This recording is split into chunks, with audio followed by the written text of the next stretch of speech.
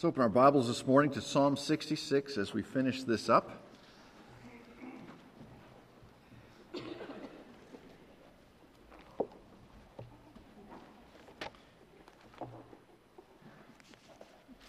This last section we'll look at really is the most personal of the psalm. We've seen different calls, as we'll see in a moment, to worship the Lord and praise the Lord.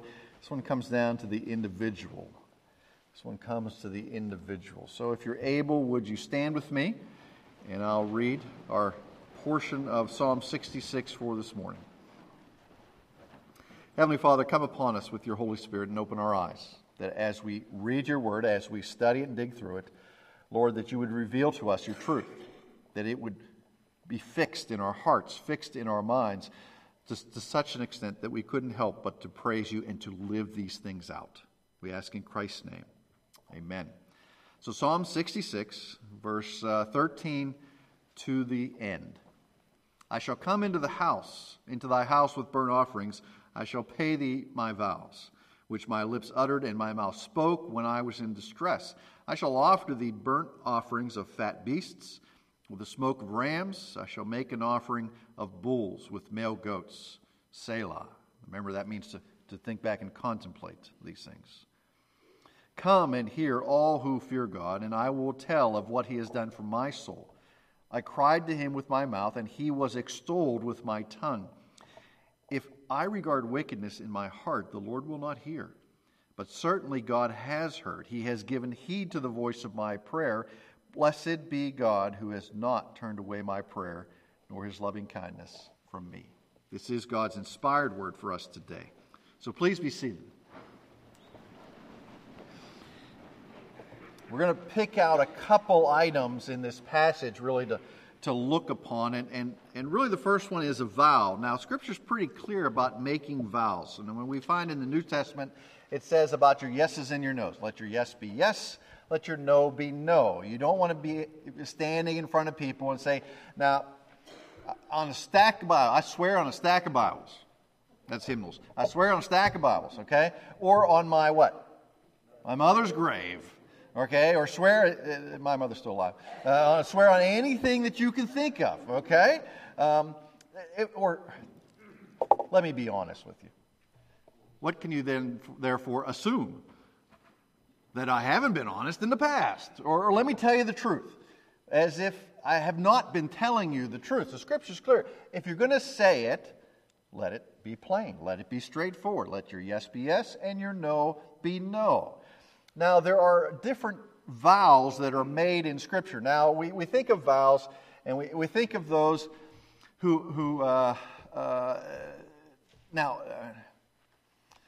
maybe you all didn't do this. Maybe you who are still in school don't do this. But you show up to a test completely unprepared, and you say, Lord, if you get me through this test, I'll do anything. Okay, this is what I'll do. That's not the kind of vow you want to make, okay? Or if suddenly you're in a terrible way, you're going way too fast, you're in a hurry, and you start sliding on the ice, and you say, Lord, get me out of here, and I'll never miss church again. Well, that's the wrong time to make a vow, okay? Wrong time to make a vow. And we see some rash vows that are made in Scripture. Probably the most famous vow that comes out of rashness is from Jephthah, okay? Now, all of you ladies, this is particular to you because Jephthah is one of the judges, and he's off doing things for the Lord, judging and being very successful. And he says that because of the great success I've had, the first thing I see on my trip home, I will devote to the Lord. And sure enough, the first thing he sees on his trip home is his daughter. Now, there is some discussion about Jephthah. Does he sacrifice his daughter to the Lord? Or does it, what's the old phrase, get thee to a nunnery, or does he send her off to kind of the Old Testament convent? Because he was a pretty good guy, except for this rash vow, I'm going to say he shipped her off, okay, and rather than sacrifice her, because that would be completely against what the Lord says. Now, there are other good vows that we see in Scripture, like the Nazirite vow, okay? And there were three parts of that vow. You couldn't touch. You couldn't cut your hair. You couldn't touch anything dead, and you couldn't taste of the vine. You couldn't drink of the vine. So we see Samson was a Nazirite. John the Baptist. Who else? Samuel. Now that was sometimes that's a parent devoting their child with that vow. Other times that vow is taken on for the short term. We see that in the book of Acts as Paul pays the tithe, so to speak, for a group of gentlemen who had taken a vow for a certain time. Okay? But vows before the Lord, if you're going to make a vow before the Lord, remember these scriptures as an example. When you vow a vow to God, do not delay paying it, for He has no pleasure in fools. So we can assume a fool is someone who makes a vow and doesn't follow through. Pay what you vow. It is better you should not vow than that you should vow and not pay. Let not your mouth lead you into sin. Do not say before the messenger that it was a mistake. I really didn't mean that about going to church all the time now if you help me pass this test. No. Numbers says, if a man vows a vow to the Lord or swears an oath to bind himself by a pledge, he shall not break his word. He shall do according to all that proceeds out of his mouth. Does anybody here remember making a deal? Maybe it was land. Maybe it was you purchased a car. Maybe it was something, but you did it with your word and a handshake. Anybody ever do that? Just a couple. You got to be older than me typically to do that. Because today you've got a contract and you've got to sign it and you've got 3 days to get out of it. You've got all this. But it used to be our word was our bond. I mean, if you said it, that was it. Okay? Especially if you're saying it to the Lord. Now, it's not like, well, what's He going to do if I don't follow through, right? I mean, He's not here to pick on me. He's not here to say anything to me, right? Is He? But, if I cheat one of you, well, I got to look you in the face once or twice a week, and I don't want that to happen. It's like, doesn't the Lord know what we do? Is the Lord not with us all the time? Oh, yeah, He's there all the time. All the time. Well, in our Psalm 66, we've seen, as it has worked our way through, we have seen a call to the nations to praise the Lord. That was to all the nations outside of the covenant people, and then it transferred to a call to the covenant people to bless the Lord. And now it is an individual's turn to bless the Lord. This is a personal call to praise for what the Lord has done for this individual. Now, if we go back and think about, okay, what was the context of the psalm? Was it the deliverance of 2 Kings 19 when Jerusalem was surrounded? Hezekiah was the king, and they went out in the morning, all the Assyrians were dead. That certainly fits the context of the corporate praise. What about this individual section of praise? So let's look through it and work through this. It's a call for everybody to come and hear from the individual's mouth what the Lord has done and what He has done about that. Okay? Now, when the psalmist was in dire straits, he vowed to make sacrifices to the Lord. God has delivered him. Now he's going to follow through on that vow that he has taken. And we've quoted this portion of Spurgeon before. He says we should be slow in making vows, but prompt in paying them. Prompt in paying them. And that would go not only to the Lord, but also to one another. If I'm going to make you a very serious promise, I have to weigh that. And if I make that promise, I better see that through. Okay? So that's important for us as the body of Christ. It's very important if we're going to make a vow before the Lord. Now let's look at verse 13. I shall come into your house with burnt offerings and pay my vows. Now there are kind of a cultural thing here. There are two types of burnt offerings in the Old Testament. One is what we'll call a fellowship offering.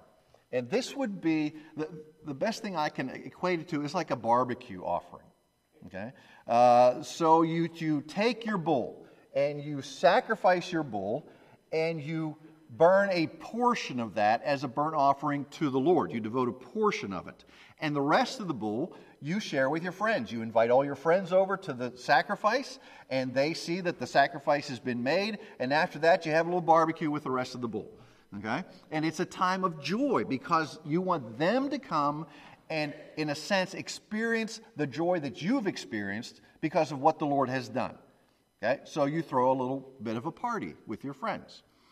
The other type of burnt offering was one where the entire sacrifice was devoted to the Lord.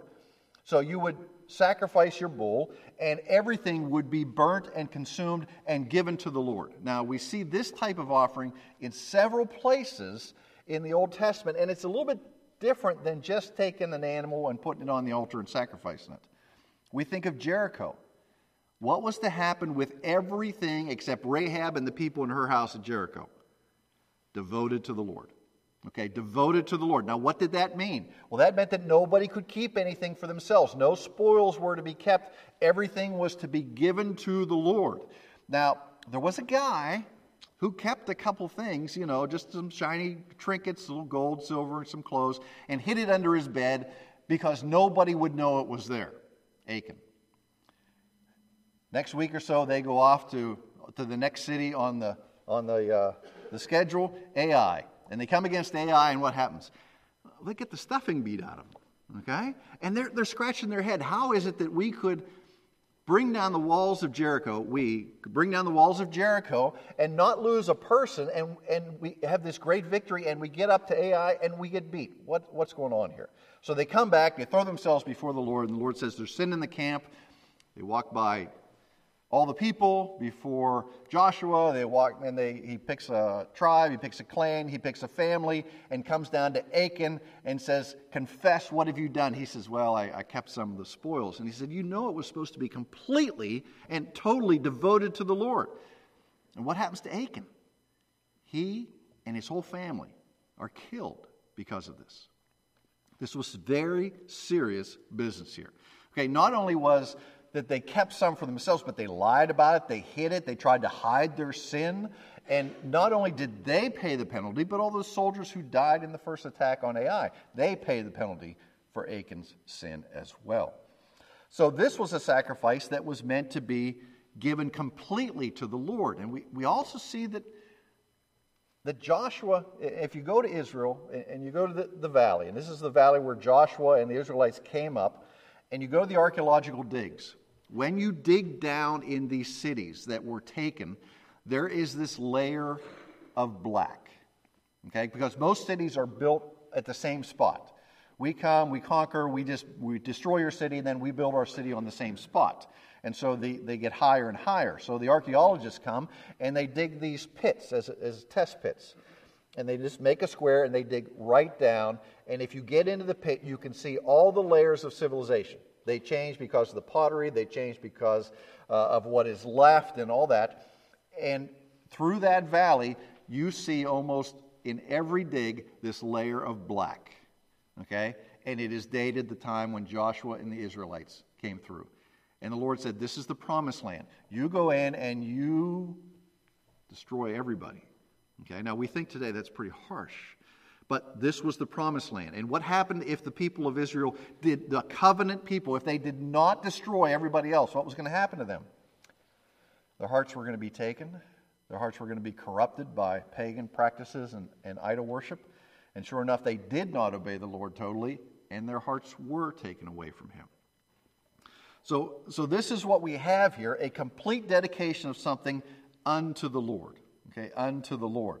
So let's look and see what this offering was. Verse 15. I shall offer to thee burnt offerings of fat beasts, rams, bulls, and male goats. So this is a pretty serious offering.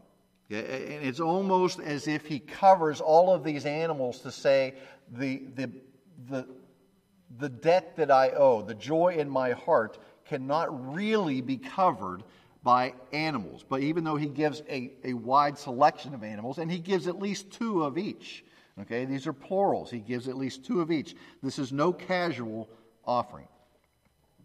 Apparently the psalmist was really glad he got delivered by the Lord. And his vow was to pay back the Lord to some degree what he had done, in the sense of, here's my gratitude, here is my joy. This flows out of the character and the faith of the psalmist, flows out of his praise. I mean, really, when the Lord calls us to do something, or when we rely upon the Lord and he is faithful, what do? Do we go, great, and just keep going? Or do we take time and we reflect on what the Lord has done? Do we express our gratitude and our joy to the Lord because of his faithfulness? Okay, it's like we talked in Sunday school a little bit. Does your character, is it the same? When you're by yourself, do you act in the same way as you do when you are in a crowd? Do you think the same things, say the same things, do the same things as if people were watching you? Well, this is somewhat like that. If you have made a vow to the Lord, if you have said, Lord, this is what this is what I'm concerned about, and the Lord sees you through, what do? Do you forget about it, or do you go back to him and praise him for it? Do you let people know? Do you testify with your mouth, this is what the Lord has done for me?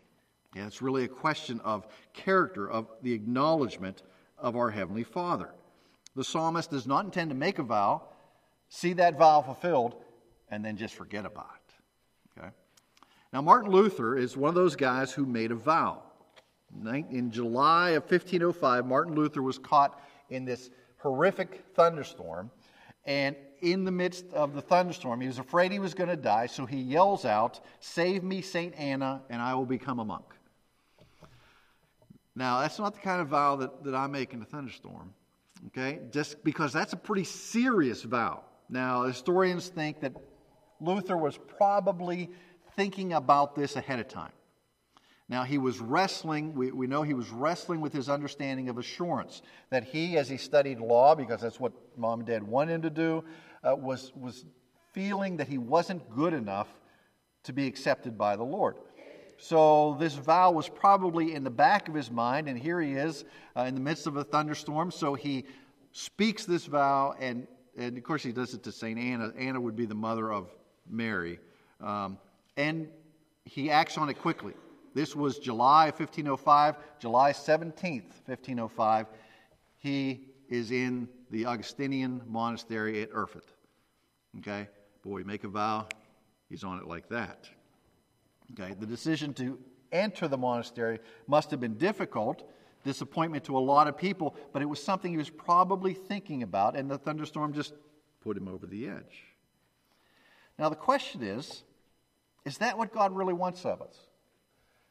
Maybe we should ask the question, what does God really want of us? Now, we're evangelicals, and the first thing we think of, God wants our hearts. Give your heart to Christ. Well, that's just not enough, is it? Is the Lord satisfied with your heart? He wants everything, head to toe. There's nothing that we can hold back from the Lord. It says, offer your bodies as a what? Living sacrifice. Give all that you are to him. Everything that you are is to be devoted to the Lord. Remember the passage. I urge you, brothers, by the mercies of God, to present your bodies as a living sacrifice. Doesn't want burnt offering. He wants us. He wants us every day. When our eyes open, he wants us all the way until our eyes close. John Calvin writes this. He says, we are not our own. Therefore, let not your reason nor our will sway our plans and deeds. We are not our own. Let us not set it as a goal to seek what is expedient for us according to the flesh. We are not our own. Insofar as we can, let us therefore forget ourselves and forget all that is ours. Conversely, we belong to God. Let us therefore live to him and die for him. Let his wisdom and his will rule all of our actions. We belong to God. Let all the parts of our lives accordingly strive towards him as our only lawful goal. We are not our own. We belong to God. That's just a tough thing to chew on in our world today, because it is so much about me and what I want to achieve and what I want to do and what I want to be, but I'm not my own. I belong to somebody else. To belong to Christ means that we cannot be a nominal Christian. We cannot be a cultural Christian. You cannot be the type of Christian who wants to define God. You must be defined by God. There was a seminary back, it was about 15 years ago, had one evangelical professor.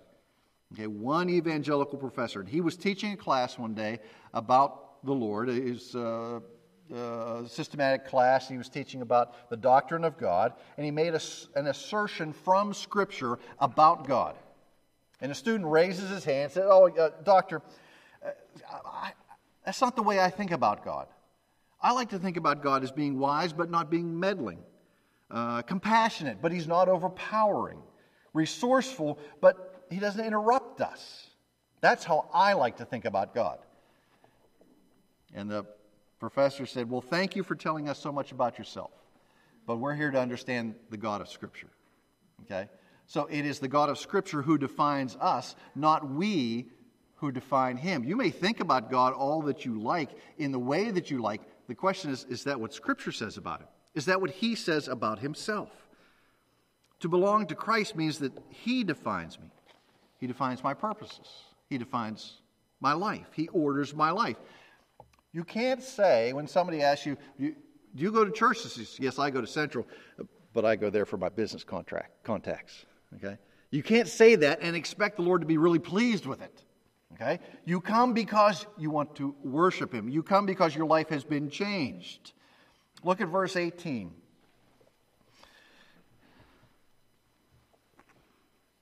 If I regard wickedness in my heart, the Lord will not hear. Okay? Now, this is what's called a syllogism. A syllogism is you have proposition A, and you have proposition B, and then you have the conclusion that comes out of A and B. Now, the classic is from Socrates, where he says, all men are mortal. Socrates is a man, therefore Socrates is mortal. Okay? That's the pattern that is typically used. And the psalmist is using the syllogism here, but he doesn't follow the pattern that's typically used. If I regard wickedness in my heart, the Lord will not hear me. That's A. But certainly God has heard, and he has given heed to the voice of my prayer. Now, the psalmist is not saying that, well, there must not be sin in my heart if the Lord has heard me. Okay? Because it's very clear in Scripture. Okay? You cannot come to the Lord with purposeful, habitual sin in your life and expect him to hear you clearly. Okay? Sin gets in the way of that. Peter's very clear. Guys, what? If you're not treating your wife right, the Lord will not hear your prayers. He's very clear on that. Okay? The same type of thing here. We can expect, if I come to the Lord with habitual, purposeful, unconfessed sin on my heart, what should I expect him to listen to me? Now, can I ever come to the Lord perfectly? No. That's why we have Christ. Okay? But I have to realize my sin. I have to understand my sin. I have to feel this sorrow for my sin. So the psalmist is coming saying, you know what? I came and there was sin in my heart. Okay, I came imperfectly, but what did he receive? He didn't receive the thumping of the Lord. He has given heed to the voice of my prayer. Blessed be God, who has not turned away my prayer, nor his loving kindness from me. He didn't receive a thumping from the Lord. He received grace from the Lord. He received this great blessing. I mean, look at the first verse of Psalm 66. It's a call to what? Shout joyfully to God, all the earth. Sing of his glories. At the end, we have his loving kindness. He will not turn away his loving kindness from me. Blessed be our Lord. Think of our own prayers. Think of the character of our prayers. Spurgeon says, if we do this honestly, we shall be filled with wonder that God ever listens to our prayers. How many times have we said, I'm in need, I got to go to prayer, I got to pray for this, Lord, and you got to hear my prayer. And the time that we're not in need, we don't pray that much. Okay? We don't pray that much. We're not as concerned with that, with going to the Lord. Now, there might be some, Spurgeon continues, there might be some who think their prayers are worthy of acceptance. Well, the Lord will hear my prayer, right? That's what the Pharisee thought. But the true Christian, in a more enlightened remembrance, weeps over his prayers. And if he could retrace his steps, he would desire to pray more earnestly. Remember, Christian, how cold your prayers have been. When in your closet you should have wrestled as Jacob did, but instead your petitions have been faint and few, far removed from that humble, believing, persevering faith that cries, I will not let you go except you bless me.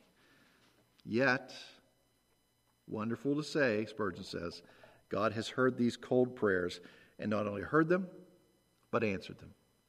See, it's not about, am I worthy to come to the Lord? Am I worthy to pray these things? Of course we're not. But it's the Lord who makes us worthy. It's the Lord who intervenes in our lives and changes our lives. And we can come to Him. He says, come to the throne of grace. I know you're not worthy. I know you got this baggage. Come. Know my will. Receive forgiveness. Understand grace. You'll never be perfect. You can grow. You can get better. You can be more conformed to the image of Christ. But the Lord is gracious along that path. My friends, let's pray.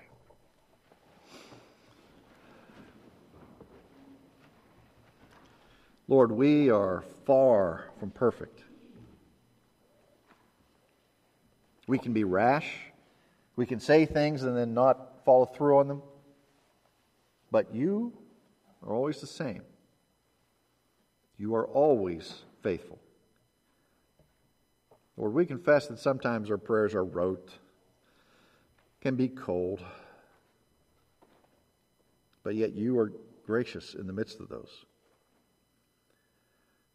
Lord, some of us have wondered why you've not been listening, in our opinion.